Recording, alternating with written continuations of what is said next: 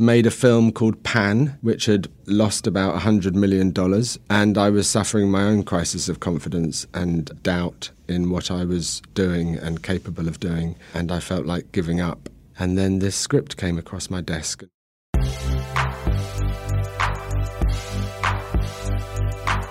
I'm Sean Fennessy, editor-in-chief of The Ringer, and this is The Big Picture.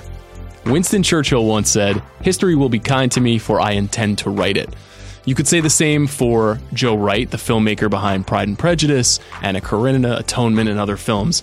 His new film is about Churchill. It's called Darkest Hour. It's a very serious, very stormy look at 1 month in Churchill's life in 1940. And it's an interesting film for Wright because he's coming off of what was considered his least successful film, 2015's Pan. And he used that moment after that failure to recalibrate. He made an episode of the TV show Black Mirror, and then he pondered on what he was going to do next, and he saw some inspiration in Churchill. So without further ado, here's my conversation with Joe Wright.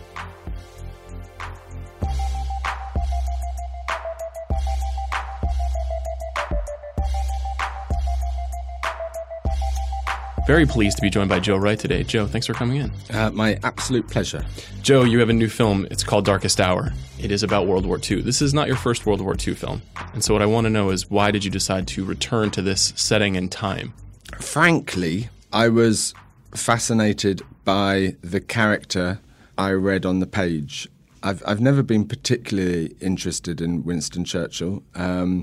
He's not been a kind of hero of mine, but I read this story about this funny man who had been through a long life of triumphs and disappointments. He'd got a lot wrong in his life, and yet he came to this moment in time and was the right person for the job that no one else could really do. And I was interested in the crisis of confidence that he suffered. I was interested in doubt, and the idea that doubt is a key component to the attainment of wisdom. And I was interested in how something like that, something that's generally considered negative, can be turned into something really positive. Why did that speak to you at this moment? Because I had made a film called Pan, which had lost about $100 million and had been slated, really, by most everyone. And I was suffering my own crisis of confidence and doubt in what I was doing and capable of doing. And I felt like giving up. And then this script came across my desk and showed me that actually giving up was not an option. Was there a part of you that wanted to do something completely different from Pan because of that experience? Very much so. Yeah. I realised after Pan that I wasn't cut out necessarily for the kind of big studio movies, and I wanted to return to something that was closer to my wheelhouse. I had no idea what I was going to do. I'd pulled out of all the projects that I was attached to, and thought that maybe I'd just make theatre instead, and so on. And then I got this amazing script from Charlie Brooker, which was just people talking to each other in rooms. It totally inspired me, and it fascinated me, and it engaged my creativity in a way that had not been engaged for some time. And I remembered why I do what I do, and that is to try and express cinematically the experience of trying to relate to other people. So you decided to continue to direct? Yeah, so I decided to keep doing it, and or that I had no option, I had no choice but to keep doing it. Had Darkest Hour come across your desk at this point? And then whilst I was out in South Africa shooting the Black Mirror episode, Darkest Hour came across my desk. And I read it, and I found that I laughed and I cried, and it was men in rooms talking to each other. The creative challenge of that thrilled me.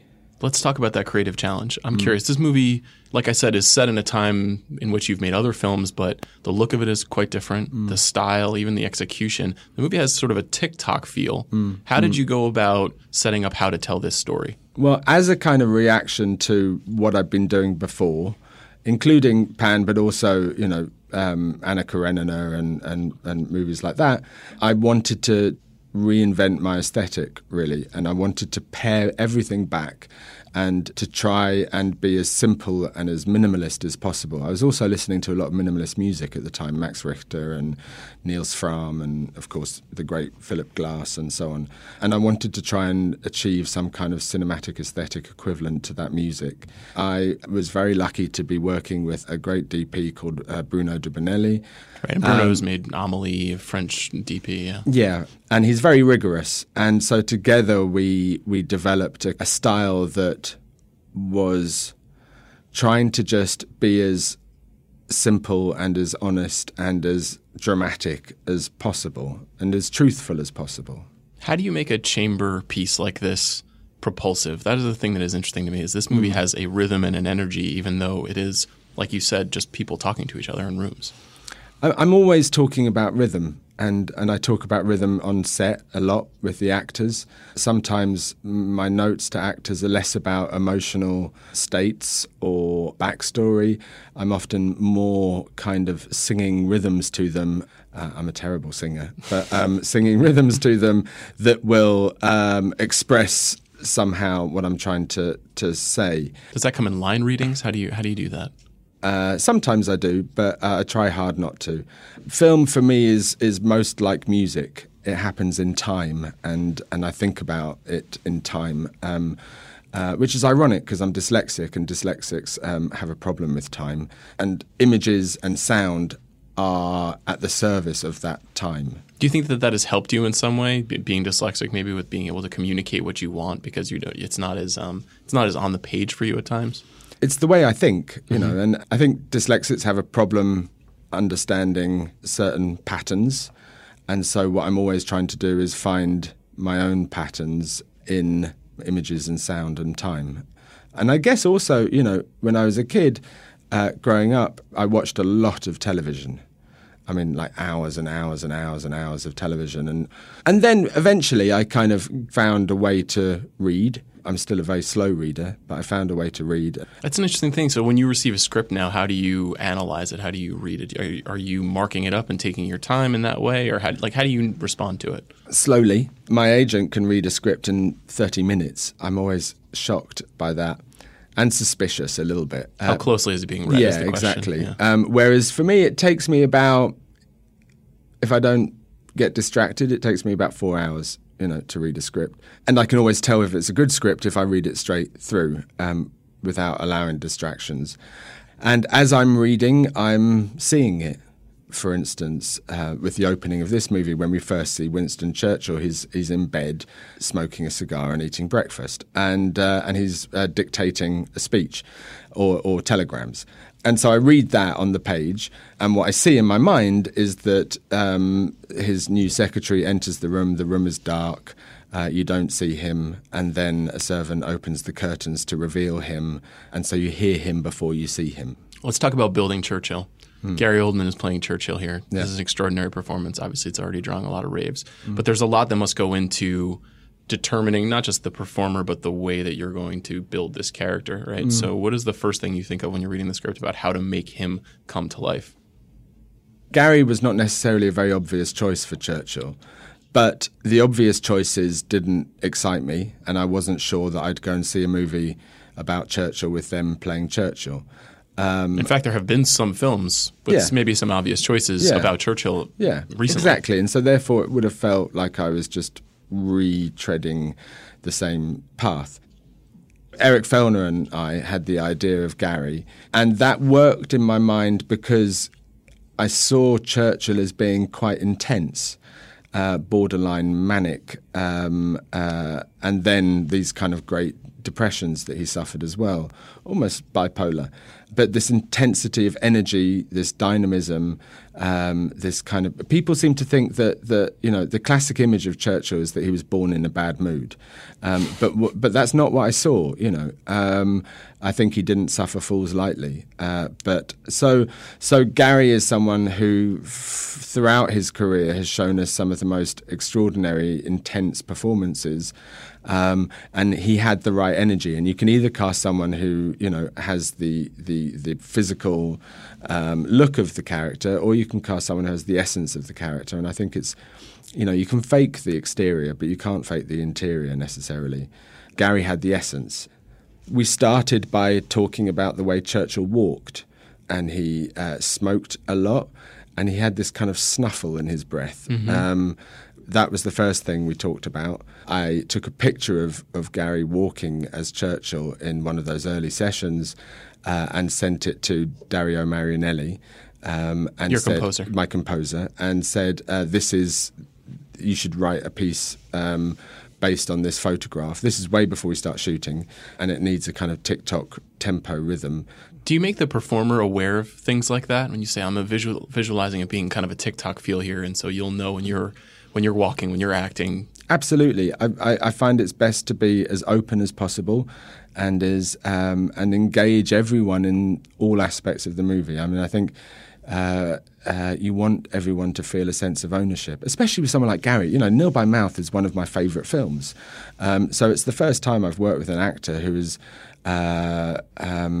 also a great filmmaker. And so he understands all of that stuff, you know, and he gets it and he enjoys it as well. It becomes fun. So it was an incredibly close collaboration, both in terms of what he was doing and really what I was doing as well. Working, with prosthetics like this and this transformation that you guys create, did you have to be cajoled into doing that? I mean, that's a big commitment to spend months of your life putting on all this makeup every day and having this character in this specific way. Not really. I mean, I think Gary enjoys, as we've seen from his body of work, he enjoys transformative performances, characters. It's kind of what he does. What's the biggest challenge about making a movie about real-life events? You've done it a couple of times. Problem is that you can't really change those events. And so, in a movie like The Soloist, there wasn't the happy ending that might have been expected of that movie. And I was determined not to kind of, not to pretend that Nathaniel Ayres ended up playing, first cello for the LA Philharmonic. The happy ending was something smaller and simpler. It was just friendship. Did you ever have a desire to change anything about the way that Churchill did what he did at this time? Yeah, I mean, the underground scene, what you're trying to do is attain, you're not necessarily wanting the facts, you're wanting the truth.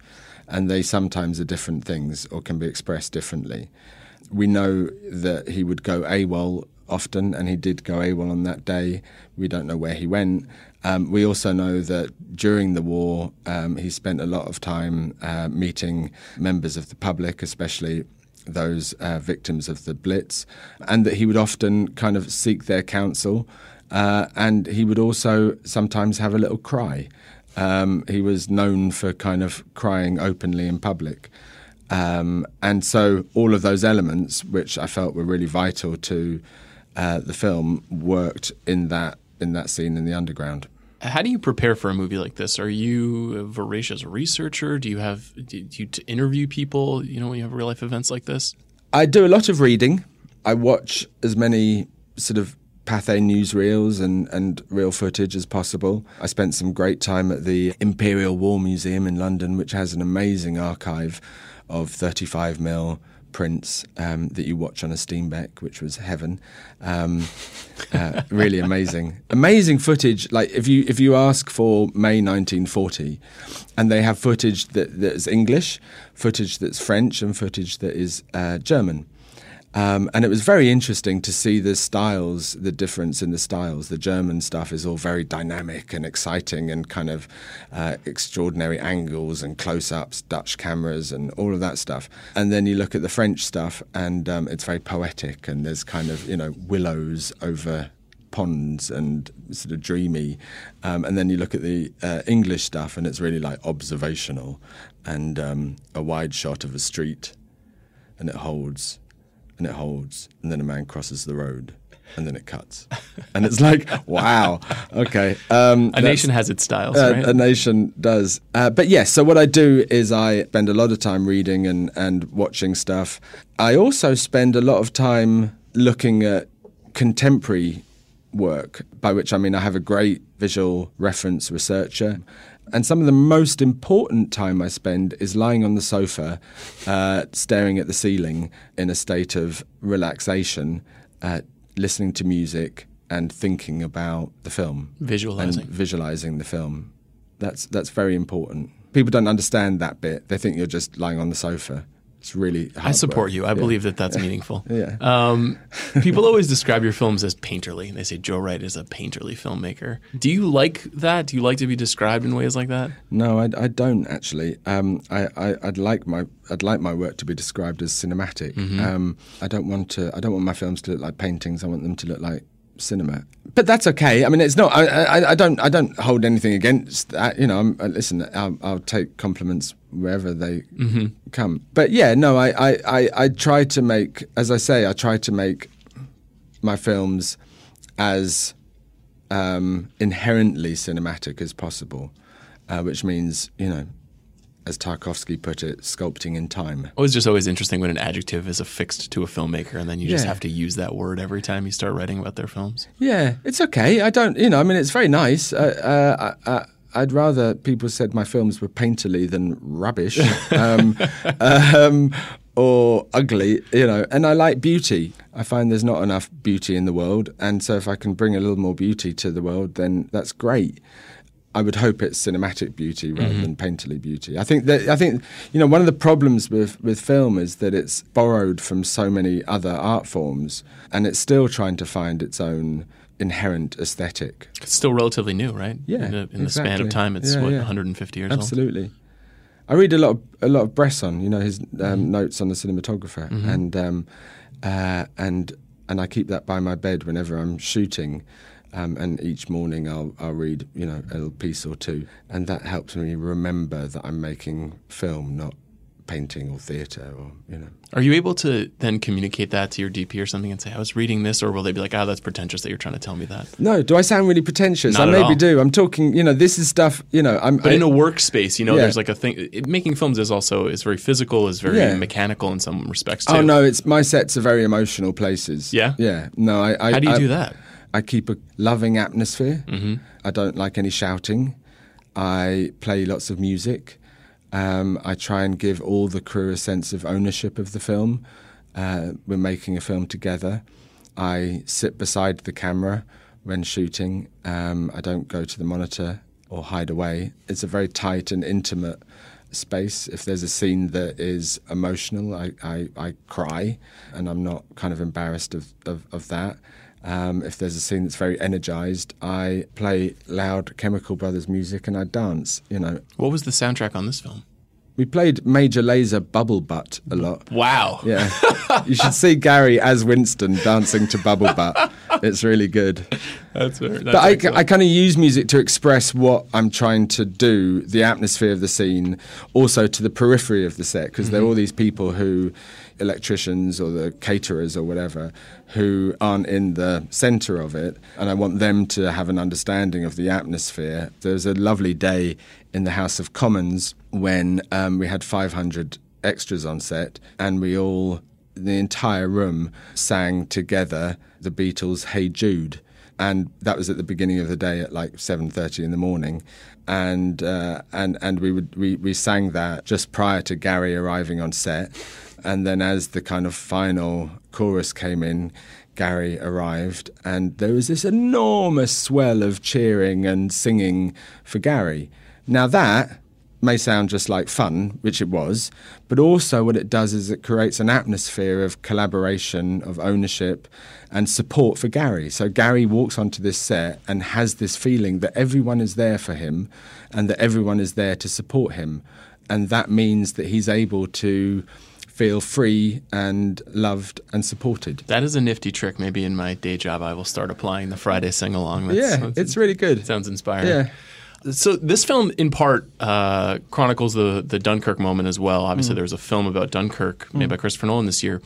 You know, I know that the two films are essentially, they work well as companions in some ways. Your film is not about Dunkirk, but it does feature some of that. But when you learn that Nolan is working on a movie that is about that in some respect, or do you even learn that? Are you keeping track of these things? And then does that affect the decisions that you make? I try not to keep track of these things because I think it's really dangerous to compare oneself to other artists. I don't read the trades or anything. But obviously there was a certain point when one became aware that was happening, and one was kind of a bit nervous about it, worried that there might be a Churchill in the movie. Obviously I have huge admiration and respect for Nolan, and so it's going to be a good film, I know that. I purposefully didn't watch the film until I'd finished ours. And when I did, I discovered what I think is an extraordinary piece of work, and I was incredibly impressed by it. And I was really interested in the idea that we were both, it seems, going for something quite minimalist as well. Sometimes people start to think that there's not enough space, for it's all a competition, but success is not finite. There's space for all of us, and I applaud any good films being made, because the more good films are made, the more people will go and see them. Mm-hmm. You've worked on a few films that have been nominated for Oscars. I think that there's a decent chance that this film's going to be nominated for Oscars and BAFTAs and Golden Globes and all those other things. Particularly your team, Sarah Greenwood, Jacqueline Duran, who both worked on this film, have been nominated. You yourself have not been nominated. No. Is that something that you think about? Do you aspire to that? When Atonement got 7 nominations, including Best Picture, and I didn't get nominated, it didn't really bother me at the time. And then it kind of gnawed at me a little bit, and so I had to examine that. If I was nominated, that would be great. I'd like that, not least because it would enable me to be more daring and bold with the next film. Mm-hmm. The process is what I love. I love making films. I love the process of making a movie. And so everything is aimed at being in the position to be able to do that. An Oscar nomination allows one, to make another film. I remember when I made Pride and Prejudice, my producer said, only 1 in 10 first-time filmmakers ever makes a second movie.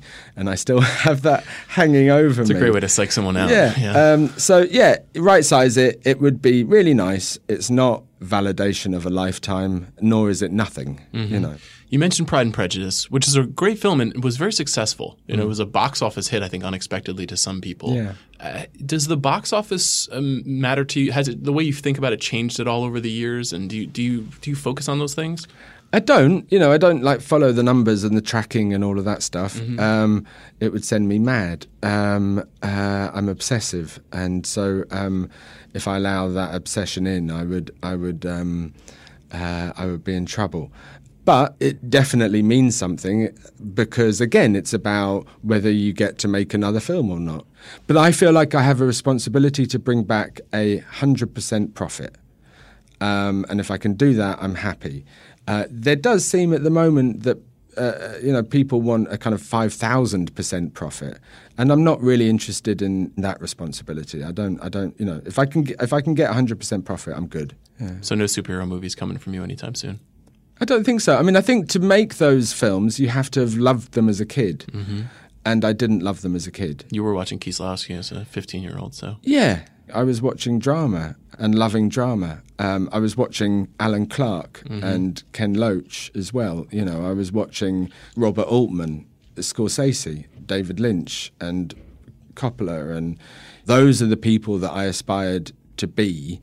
The way that some of the filmmakers that you named and a lot of filmmakers now are getting a chance to tell more stories is in different forms, different shapes. Sometimes that's on Netflix. Sometimes it's on a streaming service.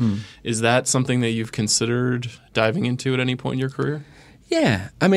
Black Mirror was Netflix, and I loved it. It does feel more like a sketch than a painting? Than a painting. Oh, look at me. Never say never. The experience that the audience have is limited. I personally love sitting in a cinema with a group of other people, a kind of temporary community of people, and experiencing something as a community, collectively. And that's really, really an important element of film for me. But I'm not kind of snobbish about it. What I see happening on television is amazing, and it's great storytelling. You mentioned the desire to be able to just make the next film. So I'm curious how you decide which film to make next. Do you have another project lined up right now? Yeah, I do. I'm hoping to make an adaptation of John Williams' movie Stoner. Mm-hmm. And how do I decide? After Pride and Prejudice, there were two scripts that I was thinking about, or two pieces of material that I was thinking about. One was Birdsong by Sebastian Faulks, and the other was Atonement. And my very smart agent, who can read a script in 30 minutes, said, do the one that you feel like you know a secret about. And it was immediately clear, therefore, that I should do Atonement. I had it was as if I knew a secret about it. Can you tell us that secret? No, it's not like a secret that it's like I can see it. Just that feeling. Yeah, that feeling. I can see it. It's a sensation. And I don't necessarily think that anyone else would have the same sensation or the same feeling. If I read a script and I think, yeah, I could do that and it's really good, it's a brilliant script, and I can imagine 10 other directors doing the same thing with it, then I won't be interested. But if I have a sensation that allows, or it can just be an image, it can be a moment in time. What is Stoner saying to you right now? Why that book? Ooh, it's a heavy one. It's quite a midlife book. It's about finding the beauty in the details of life and about disappointment and love. It's about grace. I think Stoner's about grace, and I'd like to make a film about grace. So I always like to wrap up these conversations with a question about what's the last great thing that you have seen?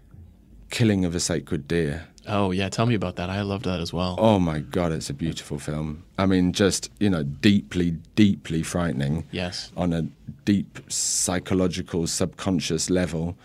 I'm fascinated by how he gets those strange, almost disassociated performances out of people. I've never met him, Yorgos, and I'd love to and talk to him about that. Apparently, I read that someone told me that he writes the scripts in Greek and then has them literally translated, and that adds to that gives it kind that of stilted quality. Yeah, exactly, which I think is possibly interesting. That I think is one of my favourite films of the year. But they're many. I love Lady Bird. Greta is a heroine of mine. I adore her and I adore her work, and really lovely to see a proper filmmaker. She's thinking about form rather than just performance or words. What's it like to see Saoirse in a role like that, having worked with her 10 years ago now? It's a bit odd. Yeah? Yeah. It's not 10 years. Because Hannah. Oh, of course, right. Sure. But you yeah, came across her at such a young age. Yeah. No, it's amazing. And she's still... When she was 11, she kind of appeared as a fully formed actress. Her talent was so extraordinary. And usually I'm not really into this idea of kind of, the romantic idea of genius and a light shines down on somebody and they are chosen and gifted. But my God, if I ever did, then it would be her. Joe, congratulations on Darkest Hour, and thank you for doing this. Oh, my absolute pleasure. It's been a pleasure. Thank you.